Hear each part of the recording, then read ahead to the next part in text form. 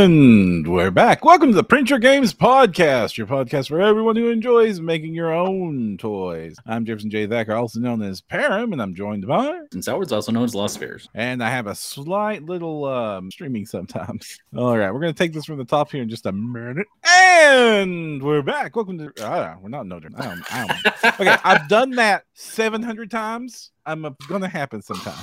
You know what, though? It really hasn't happened very much. And we're back on the Print Your Games about what's new and awesome in 3D printing for gamers. I'm your host, Jefferson J. Thacker, also known as Param, and I'm joined by... Kristen Sour's also known as Lost Spheres. We have had some bad luck this week. For any of you all who tuned in on our usual time, if it's live or wondering, where the heck is my episode in my podcast feed? Because the internet decided it just didn't want to work for me on Tuesday. Therefore, the whole live stream was just pretty much on you. We took a mulligan. We're a couple of days later. We're recording this on Thursday of the same week. And so we're gonna hope things kind of go down and hold on. Round 2, fight. Yes. And in those couple of days, because I didn't have like internet, or really, like, yesterday was completely worthless with the internet. So I just had a whole lot of time to do things line. So I just got some models out and started kit bashing some stuff and started getting things ready for the printer, and just decided, I'm gonna finally finish off this Undead Army completely so I can move on to another project. Nice. Do we get to see it or no, still under wraps? It's still mostly I've still got some stuff to do. I'll show off some of the models I intend to finish it with. A horde of skeletons and multiple hordes of zombies. That's all done. Zombies are done now. And oh gosh, so many. Goodness for contrast paint, because just putting those base coats down has been incredibly quick and that has made painting the zombies. They're not 100%. They're not 100% contrast painted up, and they come in with other paints to put some technique. But you were saying those are done. The combination of contrast and dry brush on them was actually a little faster than airbrushing them. Yeah, it really was. Like, I was trying to do some airbrushing when I was on the chat with you. I think I was painting with you, and I tried doing some airbrushing on them to get that underglow effect. And I've done that on like my big old zombie dragon. I've done that on my giant vampire bats, and that looked really good. But then with both the zombie dragon and the vampire bats, I have to get that definition, that detail back, so I have to wash them down. Right. And so for models that are big, control exactly glow with the airbrush, and that's great. But with the zombies, because they just so small, you just basically blast them. You can just sort of it's not the one of the zombies, but I have this goal. I can just like put the touch of dry brushing on them very easily and very quickly with one of the round brushes, those big soft makeup brush style dry brushes. What dry brushes are you using, by the way? I am currently using the Army ones. Okay, because I am too, and I have not been super excited by them, so I'm just kind of curious. So if it does the job as well as my $2 brush does. Yeah, I was about to say, I think I've had just as good a the dollar store or $1.25. I have is not what the results are while using it. This is still about the same as the branded makeup brushes that I can get for $2 at the local big box store. I think I know where you're going here. But I can wash this and it survives. Yep. And when I wash one of those brushes, all the hair is just coming. Yeah, I that is very, very true. My little Army Painter ones have survived multiple encounters with big, long dry brushing sessions. I think my tiniest one is getting a little frayed on the edges now, a little bit, especially because I think I've been using a lot of FDM. This caught in the contour lines of the filament. So depending on how clean your print is. Also, dry brushing on the FDM kind of can sometimes accentuate the layer lines. Yeah, so you gotta be careful with that technique. Not to not use it. I totally use it. Like, it's just a fast technique. Definitely will notice the alternative is like hand layering those details, and I ain't got that time. So I have found that sometimes it works if you do small circular motion, or if you do one pass one direction and one pass another direction. And I totally do not blame. There is nothing wrong with the cheap dry brush, especially for like big models and terrain work. Back when I mostly did foam stuff, it was almost 100% that. I want to get one of them big kabuki brushes for like some big terrain. Seen that used. Is there any video you would recommend for it? Recently, I guess a few weeks ago, Geek Gaming Scenics used it to do like a big, like a play Marvel Crisis Protocol on. That game looks so cool, but its scale intimidates me a little bit. I want to pick it up, and it's one of the few games. Like, there's a few very popular games, and and it's what I'm using to base like what what the popularity is of wargaming is by the availability of models to find. Patreon's dedicated to models I can use in this game. There's some games that don't have any support, like War Machine Hordes. Nobody doing models for War Machine Hordes. I find the local community for Hordes is like super fanatic, impressive, cool. I'm glad. I mean, actually, I know a lot of people at that company, and good for them. but yeah, I'm kind of surprised that there's not more 3D. It's almost like there's a segue there. Indeed, because honestly, there are just some models out there that are very hard to find, or some niches in our hobby that you just can't find a ton of high quality models for. Or when you do, it's usually like just one or two, or there's just like one really dedicated artist on Patreon that's keeping this whole niche of this one thing alive. Maybe you want some variety. And you would think, just recently started talking that there's over 200 tracked monthly subscription service for 3D printable models at this point, which is so much more than we had when I got started in this hobby. And it's just exploded. And most of the I remember back then there was big holes in the things. There was like, if you wanted dwarves, Warhammer fantasy dwarves, you just couldn't find them. Like the modern Age of Sigmar stuff, nah, nothing for that.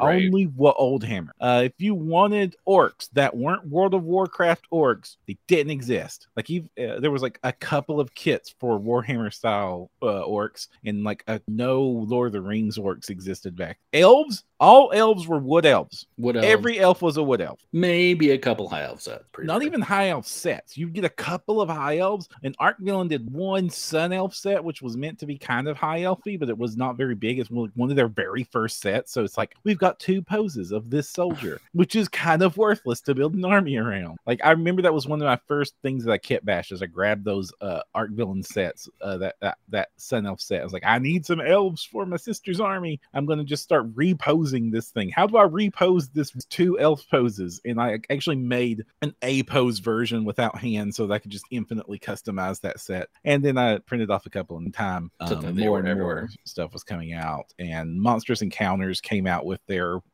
wood elf set that was highly inspired by the old great. But there was like lots and lots of this stuff. There was like entire genres, like sci-fi. There was some sci-fi stuff, but there wasn't a ton. Like if it wasn't meant for 40K, it just didn't get made. And now there's more. Tell me you're gaming for a long time without telling me you've been gaming. Say Ralpartha. Holy cow.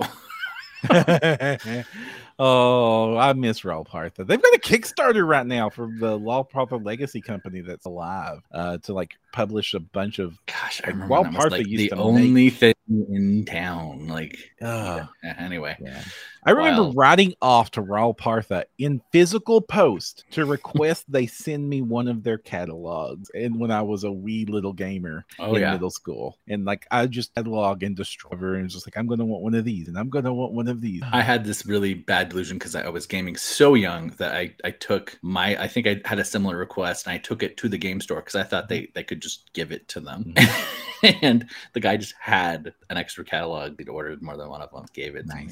But yeah, which is why I fell in love with Reaper, because they kind of were copying that style. They like released the same style catalogs Ralpartha did when they first were getting started. It was a wonderful time. I don't know if Reaper still even does the catalog anymore. I don't know. I mean, their websites, but I remember like that seemed like so much. That Ralpartha, and it would not even be the front page of my mini factory worth of models at this point. Right? It's crazy. Yeah. I occasionally hear a sentiment when I'm at cons or talking to people in the community that have been around for a while. Like, people who are coming into the hobby, you have no idea the embarrassment of riches ability of these things. It's so cool, but still, there's some holes for sure. Indeed. So we've polled the community. We've posted up on a bunch of the Facebook groups to try and get some opinions. And me and Kristen been banging our heads since Kristen suggested this as a topic a few weeks ago, to try and come up with like, are the holes? What is just not covered well in the 3D printing space right now? And I kind of mentioned one. If you're a War Machine Hordes player, sorry, there's just not much out there for you. And this goes for a whole lot of very specific games. There's a few games in our hobby that is super well supported. Obviously, anything Warhammer fantasy. Honestly, Old Hammer is probably the most supported game.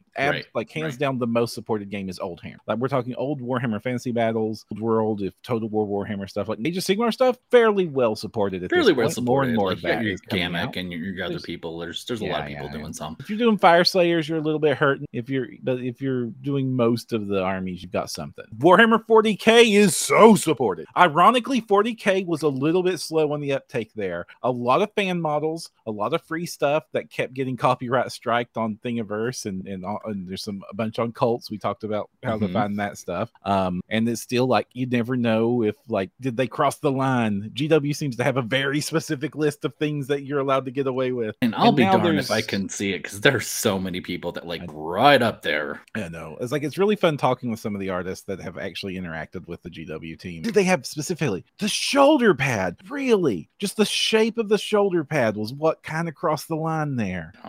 And that has been a thing. Now there's like, Cyberforge and Puppets War and what's this one you sent me a little bit ago? Wild Mesh. If you are into Chaos and Tyranids,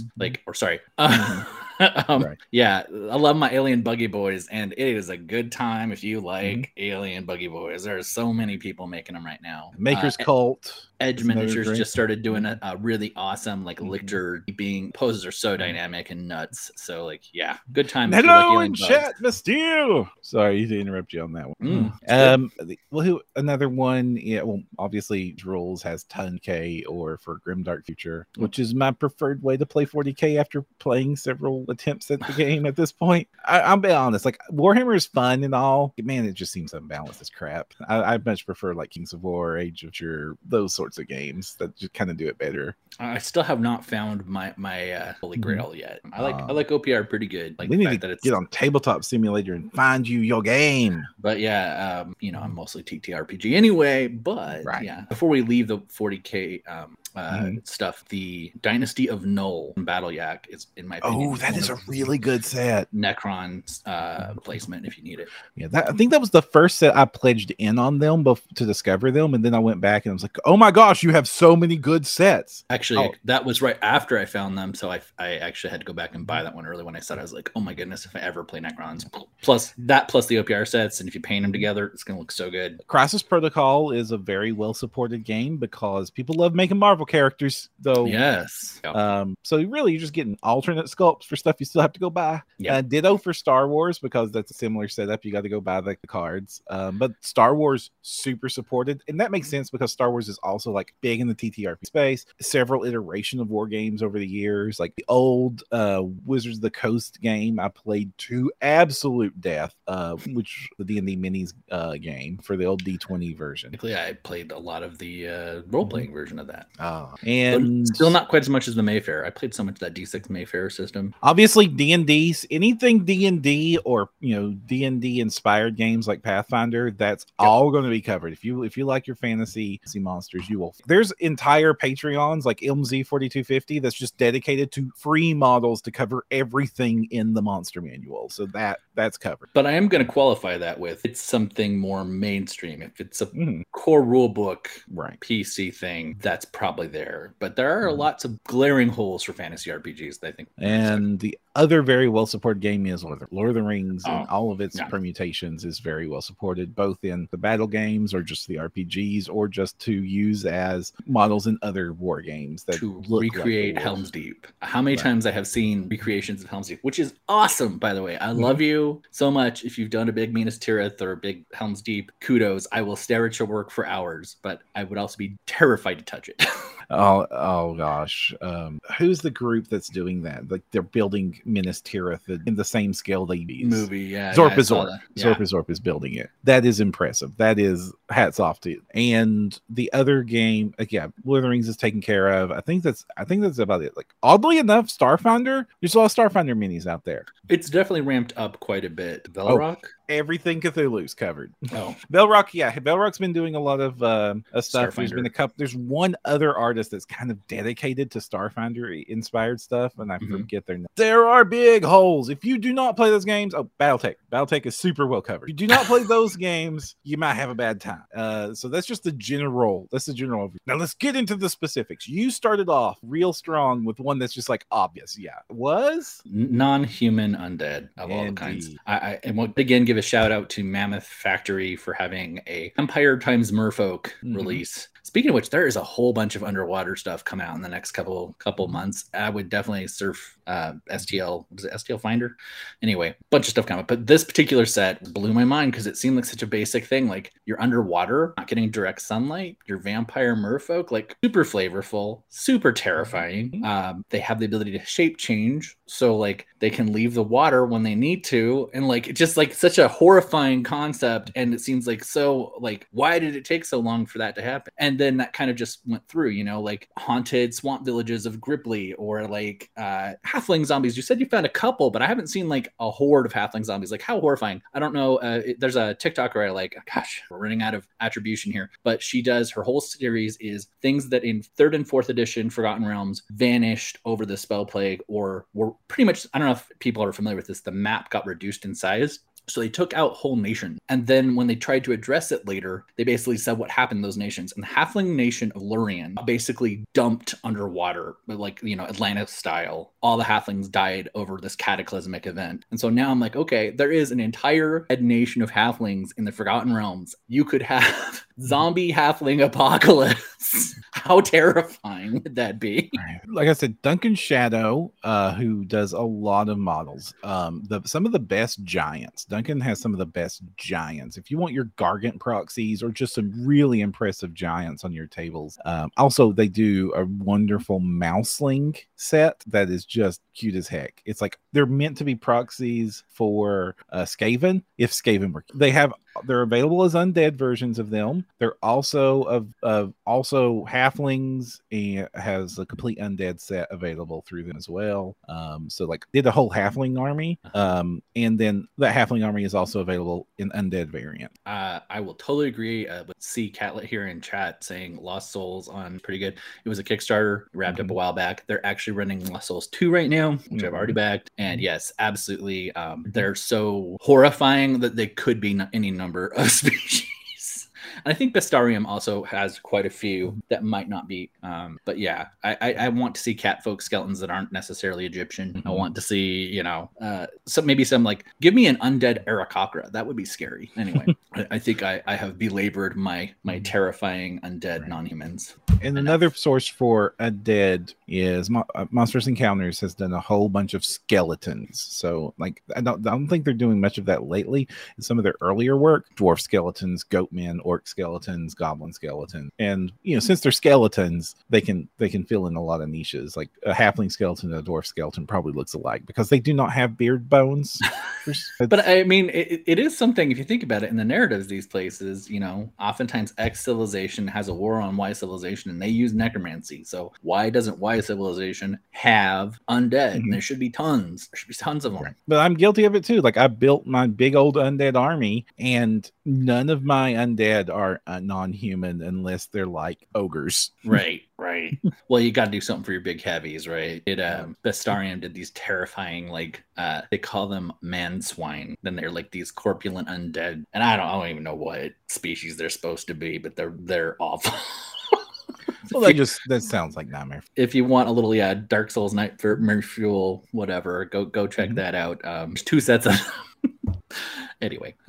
So piggybacking on your idea there, another thing that's fine is commoners who aren't. I like that. There's not very many of those sets out there. I do want to give some shout outs to Collectibles, a relatively fresh Patreon on the scene, who did kind of slept on them, and I'm kind of sad about it. Go on, sorry. They did a whole tavern that has a whole mix of species in there, and they also recently just did the Halfling Farm, and it's just peaceful farm. Like a big old. There's one like it's a cow person, I think, that's with them, and it's just really cool. No, it's an elephant person. What they call those in 5th edition? Luxions? Well, the ones that are magic inspired are called there's a different word, Pachyodon from Critical Role. So the Alexandria stuff has Pachyodons, I think is what they're called. So you got a big old elephant person with a plow and a whole bunch of halflings and halfling kids and crow and the house and all the crops and the fence and bundled up. It's like a really cool set. It's really sweet. It's really charming. There's not much non-human stuff. The halflings kind of do get a lot of it because like you have that opening of Lord of the Rings, that idyllic Shire, so they usually do get. So non-human, non-halfling commoners are pretty few and far between. Who I will also shout out to on the non-human commoner level, two things. One, obviously Cobra mode, we've already had him on. You want little newt people who are commoners who like have their fishing rod in a little bucket. Cobra mode, you know, and merchant snail is merchant awesome. Snail. Bullet does I want to say it's quarterly a set called, and they're just building out this massive town of people, a fantasy town, and it's got, you name it, there's a big fishman chef guy, I think, and a tea house, and just like all sorts of like random cool and really flavorful, definitely the sort of stuff you'd probably want to base on like a lasting NPC around, and like if you want to have them threatened as your MacGuffin you know, like, oh no, save, you know, it would be a really kind of flavorful, or if you're doing like, but yeah, Bite the Bullet definitely has some commenters, but I still think there's plenty of room for more representation in that for sure. Another place to find some, if you are looking at least to populate a tavern, bowl stand. So usually the different teams will have a couple of members or cheer members that they are meant to be put in the stand when you set up your Blood Bowl arena. Root for the home team. So like all of the classic Warhammer Fantasy factions will be covered there. Your orcs, your vampires, your dwarves, all of that. So I think there was a Kickstarter a while back that actually focused on that. I don't have that. Also, hey Alex, good to see you back in chat. It would not be an episode without you. I was worried it wouldn't be here tonight, but yes, halfling murder in one of the Weeby Goblins. Is that a thing? I think I've only I don't know. I don't think I've played that one, so it might be one of the. I have not played the last two. We do not have the authority to say one way or the other. It seems he's indicating that it is the case. So you could have them as, I guess, enemies. You could have halfling farmers that you're going after as goblins. Another hole that was pointed out to me is historical minis don't fall into Napoleonics, medieval, or World War II. I can see that. There's some Roman stuff that's fairly recent, but a lot of that's like really fantasy inspired Spartan stuff. But there is a few Roman stuff that's out there. If you want anything else, if you want the Boxer Rebellion, if you want a lot of like colonial stuff, if you want French Revolution stuff, it's kind of hard to get like very specific historical stuff. Historical gaming is one of the largest sectors of the hobby. There's a lot of estimates that say that Napoleonics outnumbers Warhammer players. I believe it. When I used to work in a comic book store, game store, we sold that Ospirac would just get hammered every week. Yeah. And Napoleonics were huge. Even though I said the Napoleonics World War II stuff outside of that, there's a few people banging that drum, but there aren't many even there. And a lot of that stuff is usually Kickstarter stuff or really bespoke stuff. There's not a lot of choice. And when you have choice and when you have competition in the market, I'm glad there are like 5 different people trying for high elves right now. That's why I'm glad there's so many people trying for orcs, because then you see new stuff, original stuff. You start getting choice. You start getting people like really trying to up their game to be the best. I'm going to make the best not Tyranids that are out there. Right. Absolutely. Yeah. And you get way more diversity. Like I think Puppets War is an option for almost every of their hive models that has cybernetics included, like, which is different. So if you really want it to be a different alien thing, get there. But yeah, totally agree. Then you have like OPR's alien hives. They're all reptiles instead of insects, and that's a whole different take on the army. And there's so many people that have just made the Zerglings but analogs to Tyranid models. Those are fun if you like your StarCraft aesthetic. Can we go specific for a second? Okay, how specific? I want to talk about classes for character. Indeed. Okay. And I think, before we've talked about I think card casters in general tend to draw over reliance on Romani inspiration, and I think a card casting character more in the Gambit or you've seen all sorts of Ace from Final Fantasy, Type 0. There's tons of these characters out there in fantasy, and just so few minis that aren't like embarrassingly derivative of one culture. And I think that would be awesome to see more of for sure. So card casters, if you're listening, I will your praises for days. But more obvious than that, little melee fighters. And I mean flavorful. You've said there's a couple halfling, models out there, there's soldiers, et cetera. I'm talking gnomes. I have not seen an aggressive gnome model. It's always gnomes, and they go cute. that goes super duper cute. And I think I want to see like you know, I think like Artisan Guild could totally do a whole set gnome, whimsical and badass. That's something I think has been a standard for me of like when you can really get the flavor through. Like when I did my campaign setting, I had to have a gnome that I would be terrified to fight in battle. That was like a goal. I have a few actually in the book illustrations, and I think there's some room out there. Any for you? I have a bunch more. I just don't want to like. Right. It does seem like any of the off type species, fantasy species out there, is just like if you see, you know, there's very few humans. Obviously, they run the gamut. Dwarves that aren't warriors or stone casters are like the two things that you'll see dwarves on. Various some of the Warhammer templates will be covered, so you do get quite a few dwarf rangers out in the world, and like obviously like engineers and stuff. But you don't see a lot of dwarf druids. You don't see a whole lot of like bards. A lot. There is oddly a lot of dwarf witchers in the world. Love taking the witcher concept, analoging it to dwarves. I'm gonna blame that on white hair. Gimli. I don't know if you watched Record of Lotus War. Gimli, you know, that white-haired badass dwarf who like deals with magic users, and he's trying to get his possessed daughter back. If you haven't seen it, watch it. Anyway, yeah, that like to me has such strong Witcher energy, and it's hardly the only example of that in pop culture, right? And so I think I totally see why the elves get a bit more coverage because they hit the wizard elves, the warrior elves, the roguey elves all get covered well. Not a whole lot of elf commoners. If you're an elf and you show up in a fantasy setting, you automatically must be like level 10 on your mini. I don't see a whole lot of low level elf. even the army ones, it's just like their armor's always the best, and it's like it looks like off of an epic loot drop in a WoW raid. Absolutely. And like, oh, that's the soldier. That's peasant number 3 over there. My archer levy. I could totally see. I mean, what I have to give, oddly enough, on this one, because they're usually guilty of the epic mini, right? Is Heroes Infinite did Apprentice Wizards and Witches in their magic school set, and they're really cool. They're really cool, and definitely low level, but they don't suck, you know. Yeah, and so I think that's a great one vibe. Another one I'm definitely going to throw out here, and I know it's a controversial topic in fantasies, are psionic characters missing for almost everybody. I think DM Stash did a pretty good psionic set, but yeah, and I think Comet Lord has done like 1 or 2 psychic warriors and some Gith. But yeah, generally speaking, psionic characters, especially not Gith Yankee or not Thrycreen or whatever. What makes a mini a psionic mini as opposed to like a sorcerer? Okay, I think that is a very fair question.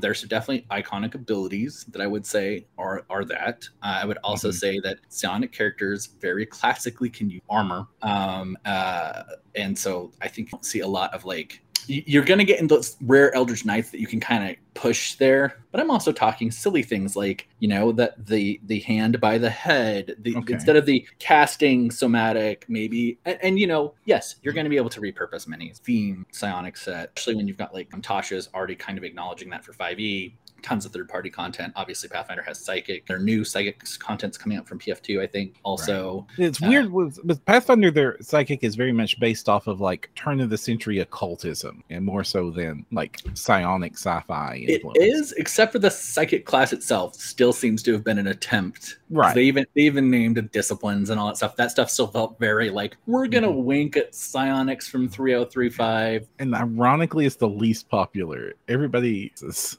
Oh, yeah, for sure. Because people that wanted psionics were already using Dreamscard. It's a fantastic book if you wanted to do the classic psionic stuff. Absolutely. But wonderful. Yes, yeah, so it's the way I went. Although I actually did do stuff to synergize the two. So I like all the toys all the time, which is why I want, you know, more weird stuff like this. There's a whole bunch more we can talk about. What's your next one? Another big one, all sorts of models is vehicles that aren't military vehicles. Yes. Jumping ahead for me, but I will definitely chime in on this one. Go ahead. Whether you're doing fantasy, fantasy is a little bit. There's not a ton of vehicles, but there are. You got like when you're like if you're doing like historical or modern or you're going in the future, you need space trucks. You need actual trucks. You need cars. You need the bus, and a lot of that stuff is few and far between out there. Cruise that's focuses on terrain that helps a lot with that. A lot of the vehicles that get produced are very obviously meant to be military vehicles because it's models. Right. But yet, when I have my cool sci-fi tank rolling down the streets, I want to crush a Ford every now and then. I need that. And I know that like outside of the 3D printed realm, there's lots of, but inside the 3D printing realm specifically, it's very few and far between, and so you end up reusing a lot of the same. The dearth, or I should say preponderance. I don't use a lot of shipping crates and say these shipping crates are a mining frigate. These shipping crates are a school bus. Or there's like a couple of buses and I just see them over and over and over again. There's a couple of space trucks and I just see them over and over and over again. This also true for spaceships. We move beyond the tiny personal vehicles. There's a whole lot of ships of war, but I'm not seeing any, hauling ships or service ships or space truckers. The Patreon. I mean, space trucking is a cool idea. I played so much Elite Dangerous, and I spent 90% of that game space trucking across the galaxy. I mean, do you mind if I chime in on a slightly different angle? Go for it. Spelljammer again coming out. I cannot believe we don't have the other spelljamming ships yet. Like, of course, not everybody, I shouldn't say that. Ambitious people have taken a stab at the Nautiloid. I think there's 4 or 5 of them. Especially since it plays such a huge part, and everybody's super hot for that game. But, Nyoji, I don't know how you actually say it. Super bad guy, another kind of contemporary of Mind Flayers, spider aesthetic, super cool. Proxy ships for that would be really, really neat. Spider ships, hammer ships, and the shark base ships. We riffed off of that in our book too, but big sharky style, like organic creature ships are a big deal. The Elven Imperial Navy has butterfly and praying mantis ships, and like looks so cool. You're going to be really happy with it. Is like not ships. It is so much, so many all at once. That excites me a little bit. And they're really good about doing microsets. Like when the Haragons came out, they actually had hair characters of most. They would have been on my list if not for Broken Anvil. You want bunny people that are not too cute. They have a bunny person set with most classes represented in a bigger set. But speaking of too cute, Cyberforge's preview they put up today of the little otter in the little pip helmet holding a scimitar and a ray gun. I like cute. I'm not gonna.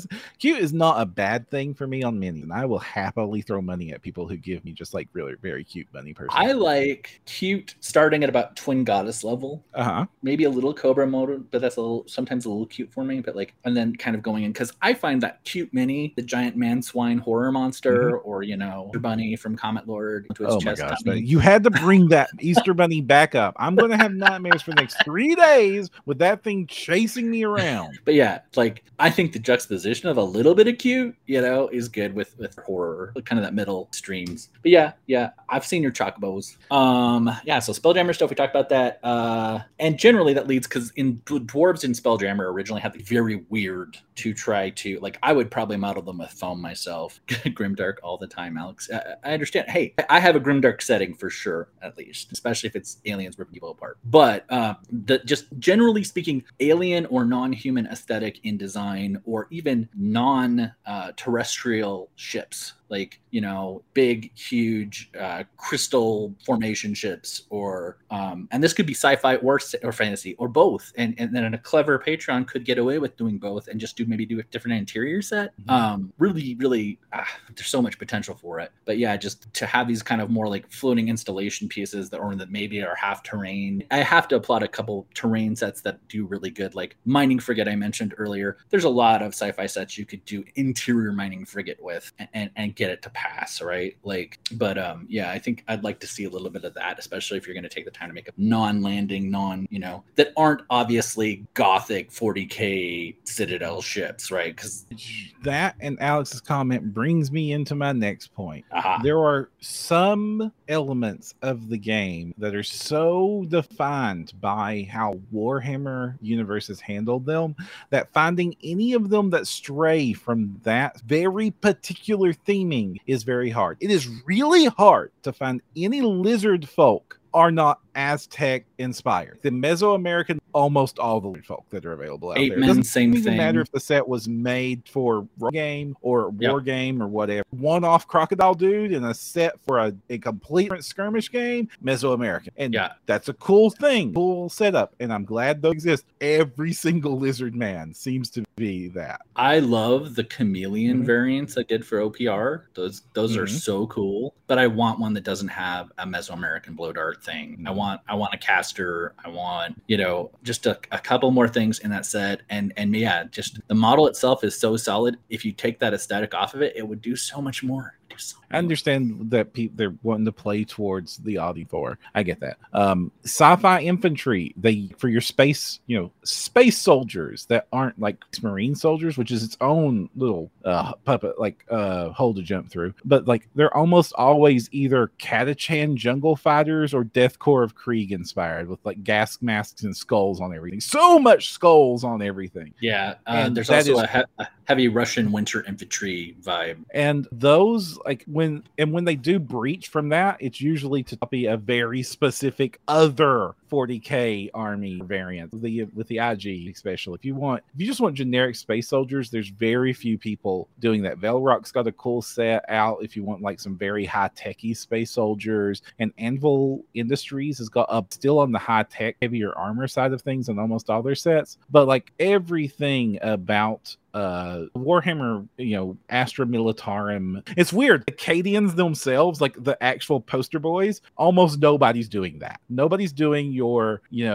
Starship Trooper inspired alien colonial marine stuff. There's a few small sets. Papapskull's done a lot of sculpts, right? But not, I've definitely seen not like army level stuff. You get a lot of variant or with the Papapskull stuff. It's so on the nose that the second you put it down on the field, they're going to go, ha ha, that from Alien 2. That's very specifically Bill Pax. Well, and that's, I think we mentioned it before, the Supers minis is it's so hard to get generic minis for those that aren't just that's clearly Homelander or Superman or Batman. And I would kill for a modular superset all day. But both of these are areas where leaning on Hero Forge is sometimes your answer. And even then, Hero Forge's super options are limited. Yeah. Again, I think there's a good niche there. And I think there's something to speak to here that, we talk about, well, they do what's popular. They do what's popular. You know what? There's also a wall. The barrier of entry is so high that it limits the popularity of the game. And I think, until HeroClix, for instance, Supers games were very difficult to have any miniature support if you weren't just using the little triangle fold cutouts in the back of your Marvel superhero phase rip book. That didn't exist. And I think I never had so much fun with a game I hated so much as Face Rip. Oh, really? You hated it? I love that game. The advanced it was fun, and I hated the system. I didn't mind the power, the resolution table thing. I honestly think a lot of the modern Wolf Cipher, etc. design got its credence watching that kind of relative comparative success-based system that they had in Phase Rip, and there was definitely, for me, it was the advancement system, because eventually in the advanced guide, I think they made a thing where you had to bank karma forever. Getting to the point, you literally, even in that game, I don't know if you remember this, there was a generic outline mini fold-up thing that you had to either go photocopy it and sketch onto, especially if you weren't an artist. It was terrible. Or you had your little card and you tried to make it match official cards, and it was embarrassing. And I think that the mini state, especially in this explosion right now, that disproportionate thing is still happening for custom. This is one of the things that I weep for the loss of City of Heroes. Because that had the best super customizer in the world, and no modern super game close to the level of customization City Heroes. DC Heroes, not even. I would list off a bunch of the others, but I forget their names. They're so not played. Champions, which I have a lifetime to, because I was so hoping it was the replacement for. Not even close. It not even close. Which is weird, because there are things about it that are amazing. But yeah, City Heroes was a special thing. And the weird thing is, I find that going back and playing it on emulators now entirely about its space and time. But yes, you're totally right. The customizer in that, just my brief comment about City Heroes, dual boxed it, both accounts, 14 slots, maxed out, every character maxed out. I love that game. It's amazing. So Alex has a point in chat. The Cadian stuff is still in print though, and then Mordians, Talorans, Valhallans, etc. haven't been able to. Is true, and you saw a whole lot of this earlier days of 3D printing about what would be provided was filling in gaps that you wanted to go get stuff. Really, the industry's matured enough that being in print still not barrier for that concept to exist. And most of the stuff that's available now, you have, you know, non 3D printed options for the world. And that's another reason that Old Hammer was so well supported and is still so very well supported, is because you can't buy Old Hammer stuff anymore. Right. So I get that the stuff that's not available in physical stores, providing it as 3D printed sources, since it's the only way to practically or affordably get a hold of that stuff. I get that while that's an instant market, but the market's grown up so much that I think that just being in print now, because there are physical mini companies that support that concept. I was going to shout out, when we did the verse version of this episode, I was shouted out to the Stargrave kits. The Stargrave kits are very much not meant to be Warhammer proxies, and they do a great job of being generic soldiers and stuff without very high-tech armored characters. Like, they look like ground pounders. And War Games Atlantic does some amazing stuff there too, for their sci-fi lines. 3D printed companies, the 3D printed industry doesn't need to be beholden to what's available physically anymore. It's grown so big. Right. And that it is a market that now commands its own attention. And yes, I think riding waves like Spelljammer or a new release of Warhammer or whatever it is going to obviously bread and butter for a lot of these people. Exactly. But there's enough of an enthusiast community that if you build your audience, there are going to be people that just follow you for the ride. One of the other things I definitely wanted this episode to be was a resource to artists that are looking for inspiration for new sets. So hopefully we've mentioned some of that stuff, but do you have any specific? I have a couple I definitely want to like throw out there, like, why hasn't someone done this? And I know we're running low on time. Right. Do you have a couple? Direwolves. There's a lot of one-off direwolves. There's not a good pack set, like a really awesome big old pack of direwolves. Tyrant Troll they might have the best set out, but like I want like 10 poses of big awesome wolves. Titan Troll's actually in our chat and says got a pack of 4 next. Okay, I have one that's wolf related but very specific. So one of the most popular D&D modules that's been out there forever, Rada 7. The spider wolf demon things that are in that are iconic, but probably inspiration that wouldn't be a legal problem. But that unserved, and so many people run that module. Like, I don't know if you've seen Jordan with PH, he did a big conversion of it for 5e. But yeah, it's in the community. People, it's kind of one of those grail things everybody wants to kind of like take a stab at Rada 7 parts once. And the iconic bad guy monsters are the unique fiend spider chimera thing. And in general, chimeras that are not just goat, lion, dragon, snake tail. Like, there's so much potential for chimeras.